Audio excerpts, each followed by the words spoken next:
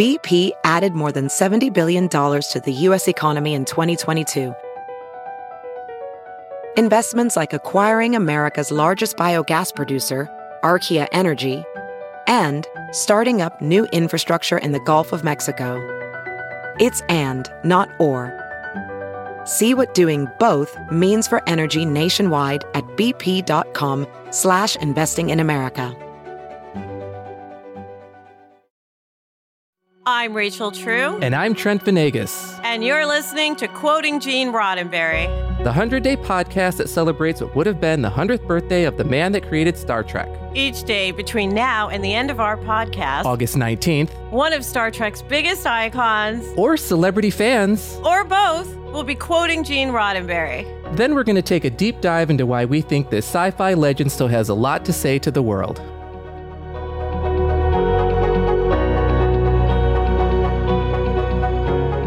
Today's quote is read by Lovecraft Country author Matt Ruff. I know that, to me, the whole purpose of writing is to make statements. And we would love to welcome back our guest host this week, artist, advocate, singer-songwriter William Matthews. William, welcome back to Quoting Gene Roddenberry. Thank you for having me. All right, who wants to jump in first with this short but sweet quote? You know, when I heard this quote, I actually wrote down a whole thing because it kind of got me thinking about the work of writing and how the work of writing is not for the faint of heart. And the reason, you guys know what I'm talking about. Yeah. The reason is because what happens in our inner life can be a library of experiences and including interpretations of those experiences. But there's something that happens when you have to put it on a page, when you have to actually put it in front of you. You either feel proud or you feel embarrassed or you're like, that actually doesn't make sense. or maybe I'm not communicating this right, But either way, writing forces you to define who you are, what you believe, how you see the world. Everyone sees from a slant, right? And everyone sees from a perspective. And it forces you to own your perspective, own your slant, own that thing that you believe or see about the world that maybe is hard for other folks to digest. And it seems like Gene with Star Trek was constantly doing that. He was writing politically. He was writing socially. It was social critique. And he was making statements. He was making, value judgments about the world and saying, this is what doesn't work. And this could be better. We could see this way. We could be this way. Humanity doesn't have to hoard power. Humanity doesn't have to be greedy. Humanity doesn't have to have war and poverty and hunger. And Gene constantly is rerouting us from these debased ways of thinking that we've all just grown up with to say, hey, we could be more. And he was making statements, and his writing, it shines through so much of his writing. Kind of gives me hope that ultimate power may not corrupt. I mean, again, who knows what was going on outside of the quotes, but I see so much awareness, right, of the fellow man, as you pointed out, William, and it is kind of heartwarming. The other thing about this quote that strikes me is I know that, to me, the whole purpose of writing is to make statements, because I get hit up by a lot of young writers now, and I am pretty sure Mr. Roddenberry and the writing staff of Star Trek rewrite their stuff. So I just want to throw that out there to people that your first draft is amazing that you've completed it. It is a thing to behold and celebrate. It is not the thing to send out to people. It's not. It's unless you're, one or two people. It is perfect when their first draft. But for the rest of us, writing to get to actually make a statement needs thought, needs rewriting and parsing. And it's okay that the first thing you write is not perfect. There's no shame in that. That is actually normal. Correct? Mm-hmm. Trent? Yeah. You rewrote your blogs back in the day, right? He's like, no, I didn't, Rachel. No, all the blog posts that I wrote were perfect in their first inception. But, because of the nature of the way that I wrote on a daily basis, it wasn't really rife for rewriting. But I did learn that over the course of writing over 12 years that my writing got better. I saw what worked, what didn't work. Also, and there blog would be... versus book versus script would be the difference, exactly. True, because I do feel like blogs are writing, but they're a little more ephemeral, meaning, they're daily and they kind of go away, Freeform, right? Yeah. And mine was more like a journal and a lot more commentary. So all of my opinions were perfect as they sprung from my head onto my keyboard. So what is it we're trying to say when we write is the other thing, right? Because a lot of people will want to write a script or a thing, and what is it you're trying to say? And I think that's a question that actually stumps more people than you'd think, because they're trying, well, I just want to tell my story. And I'm like, yes, but what is it about that story that you're saying? What is the statement in that story that's going to resonate for everyone? And a lot of people will say to me, but my story. And I'm like, yeah, man, everyone's got a story. So how do we take this story and make a statement out of it rather than I'm just sharing my own experience because I want you to know about me, right? And Gene, these things are about all of us. It is not just about Gene's way of thinking, because he had in people who had different statements, who thought otherwise from half these quotes we're saying, right? So it's food for thought. And that's kind of the world of Star Trek, right? Having these different perspectives. You have these different characters who have very different, they come from different cultures, different planets, different parts of the quadrant, and they have, different perspectives. We talked, one of the other episodes about Deep Space Nine, being particularly my favorite. But I think particularly that series showed the contrast of each character's statements, right? You had, Major Kira, who, comes from a former terrorist, who's now part of this like new military government. And now she's being forced to work with the Federation. But there's all this trauma around like, we were occupied once before by the Cardassians, right? And then they're both like making statements coming from their value positions, like, her and Sisko, especially early on, like really ruffling each other's feathers. And not one was better than the other, especially in that series, right? It wasn't like Federation dominance, right? It was all these voices. The Ferengi had a voice. But when you think about it, to be that fair and give everyone a voice, that's amazing, Trent. It is. Yeah, and what I love about that relationship that you mentioned, William, between Major Kira and Benjamin Sisko, like they both represented these big things. So Commander Sisko, the Federation, and Kira, the Bajoran military, whole planet, the whole their religion, everything. And throughout the course of the series, they both were able to stand their ground and advocate for their perspectives and not overshadow one another and work in concert. And what I really love about how the end of that series happened was that Bajor never really joined the Federation. Like the whole entire time, they stayed as a cooperative. They had a cooperative relationship, but Bajor did not, at the end, become part of the Federation, which is such a great part of that story, in that these two entities were not diametrically opposed and ultimately did not even absorb one another. They were able to work in concert to further both of their ends by the end of the series. Yeah. Their perspective and their opinions, like you said, were valued and they were heard. And there was space for it all. Like Gene says here, like to write is to make statements. And I think if everyone can recognize that in the other, then we really could see each other better instead of accusing or blaming, the other as constantly operating in bad faith. And it's like, no, you are really coming. What is your perspective? Where are you actually coming from? What is the thing that makes you tick? I want to understand. And even though your statement that you've written is right for you, understanding that other people have their own statements.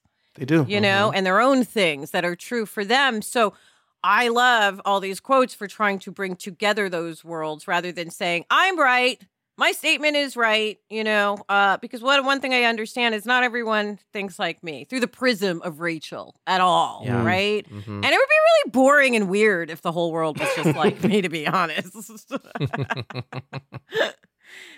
And I think it's also important to talk about the statement that author Matt Ruff made with his book, Lovecraft Country, where he took, the very, H.P. Lovecraft, a very celebrated fantasy writer who's racist, loved by many and was a racist. And in the course of this book, Matt decided to turn all of that on its end to focus the story on Black excellence and to also signal to sci-fi, fantasy, quote unquote, geek fans of color that they are also being written to, that we are, we are an audience that deserves our own stories or stories that resonate with us. And that was, to me, a statement very clearly that Mr. Ruff is making. And with his for book. me, it was saying, listen, brown people who know that the original author, Lovecraft, was super racist, that you can claim some of these stories, right? Because it's been a huge struggle for me all my life with art. One of the first acting scenes I did was a Rainer Fassbinder thing. And I was like, he's a real Nazi, right? But the scene was a really good scene. So that was the beginning of me going, A lot of artists out there, I do not agree with their ideology, and yet the art, the paintings, the art, the Lovecraft stories, because I love some H.P. Lovecraft stories, right? But then I, as a teenager, was like, oh, but he was really racist, so now I can't like them. Oh, it's a weird pain, William, right? It's not and it's not always a binary, and that's what can be really hard when you come to new awakenings, right? Is when we actually try to understand the influence and prevalence of systemic racism through our own history, right, through our culture, it does become a bummer, right, where you're like, oh man, so-and-so is racist. Can I even listen to anything they've ever said or do? And I do think they're worth questioning at that point, right? Yeah. It's worth interrogating, but it's not always a binary. It's never an either or. It's always a both and more. And people are complex and people are complicated. And someone who can be really terrible in one space and can do something really amazing in another. And not, sorry to interrupt, but not just Lovecraft, like Coco Chanel. Chanel. Lipstick and clothing. She was a Nazi. Now, the company was bought by a Jewish man who funded her before and after. So I'm not saying it is a Nazi company at all. What I'm saying, though, is that is a part of Chanel's history. Mm-hmm. Yeah. Well, the entire American project. that's the actual history. Sir, touche. Yeah. So there's the things inside the American project. And then there's the whole kit and caboodle, right? Like it is it's more than problematic. But it's not all of who we are, you know? Like all the bad things are not all of what has happened. Like we have a history of racism, but we also have a history of liberation. William, what's your answer? This I'm selfishly asking because on Twitter people will say to me, well, you know, black people own slaves too. And I'm like, that ain't got shit to do with shit. Okay, first off, everyone around the world, slavery was a global cultural norm. The word slave comes from Slavic. They were the slaves before the slaves. Everyone owned slaves. I think the difference was the issue of chattel slavery and the industry of slavery, which was a very European thing in terms of, so like no one else on the world stage was shipping that amount of human beings back and forth. It was also the first time we were like, it's going to be by color only. Before that, it was you could be any group and we're going to enslave you because we conquered your land. So. Yeah. And we know anti-blackness is a global phenomenon too, right? Like it's like you look at any culture in human history and who's always been at the bottom, it's people with the darker skin. And so we know humanity has a problem here. Which when global warming comes and the sun burns everybody up, William and I, and maybe Trent, he's very light, we're going to be fine. You know? I always thought it was so weird that melanin was maligned. You know what I mean? Because I love my color, first of all, but second of all, it simply protects brown people from the sun. In Africa, as I've pointed out, white people have thinner noses because that's better for breathing Nordic colder air. This nose filters warmer air better. Exactly. It's science. And everyone came from Africa, right? Like we know that. Like not according to some new science thing. They're going to take it away from Africa as hard as they can, William. They are trying. Although Mother Africa. One of Gene's quotes, he made it very clear that he aligned with that belief that life originated in Africa. Yeah, and also, Northern William, and Central he had Africa. a good point that, like, hey, man, the pyramids were built by people. He actually said one of our quotes was that because, again, when I was a kid and space exploration and aliens was really big, like, yeah, the pyramids were built by aliens, but it didn't occur to me how anti-black that was. Yep. They were built by slaves, first of all. But they were built by brown people on the continent of Africa and Egypt, so... Well, because people can't even fathom that we would be that intelligent. That's right, because, hey, people listening, your numbers are Arabic. Do you know what that is? Yes. You know what Roman numerals are? Those are those letters that I love. I love Roman numerals, but you can't do math with that shit. Yeah. Arabic numbers. From where?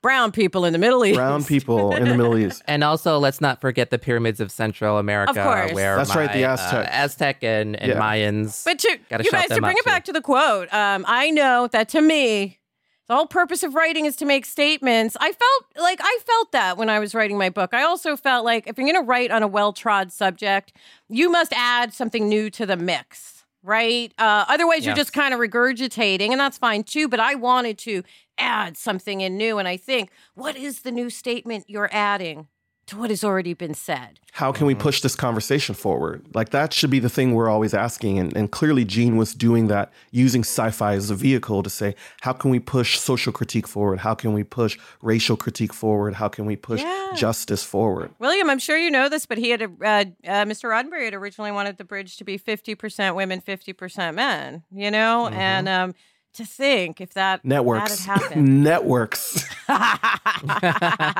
right, you guys, we're going to wrap up today's episode. We've got William Matthews for a few more. Super stoked about that. And if you want to check out video of Matt Ruff reading today's quote, you can check it out on our social media accounts on Facebook, Twitter, and Instagram. And we hope you'll join the three of us again tomorrow for another episode of Quoting Gene Roddenberry. Ciao.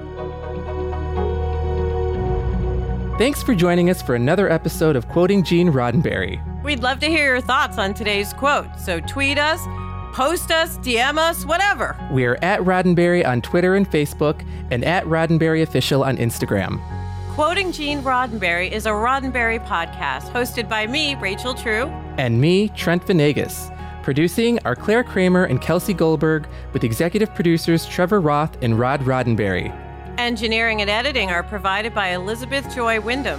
And special thanks to all those who were kind enough to read a quote and give a voice to Gene Roddenberry's everlasting words. Live long and prosper.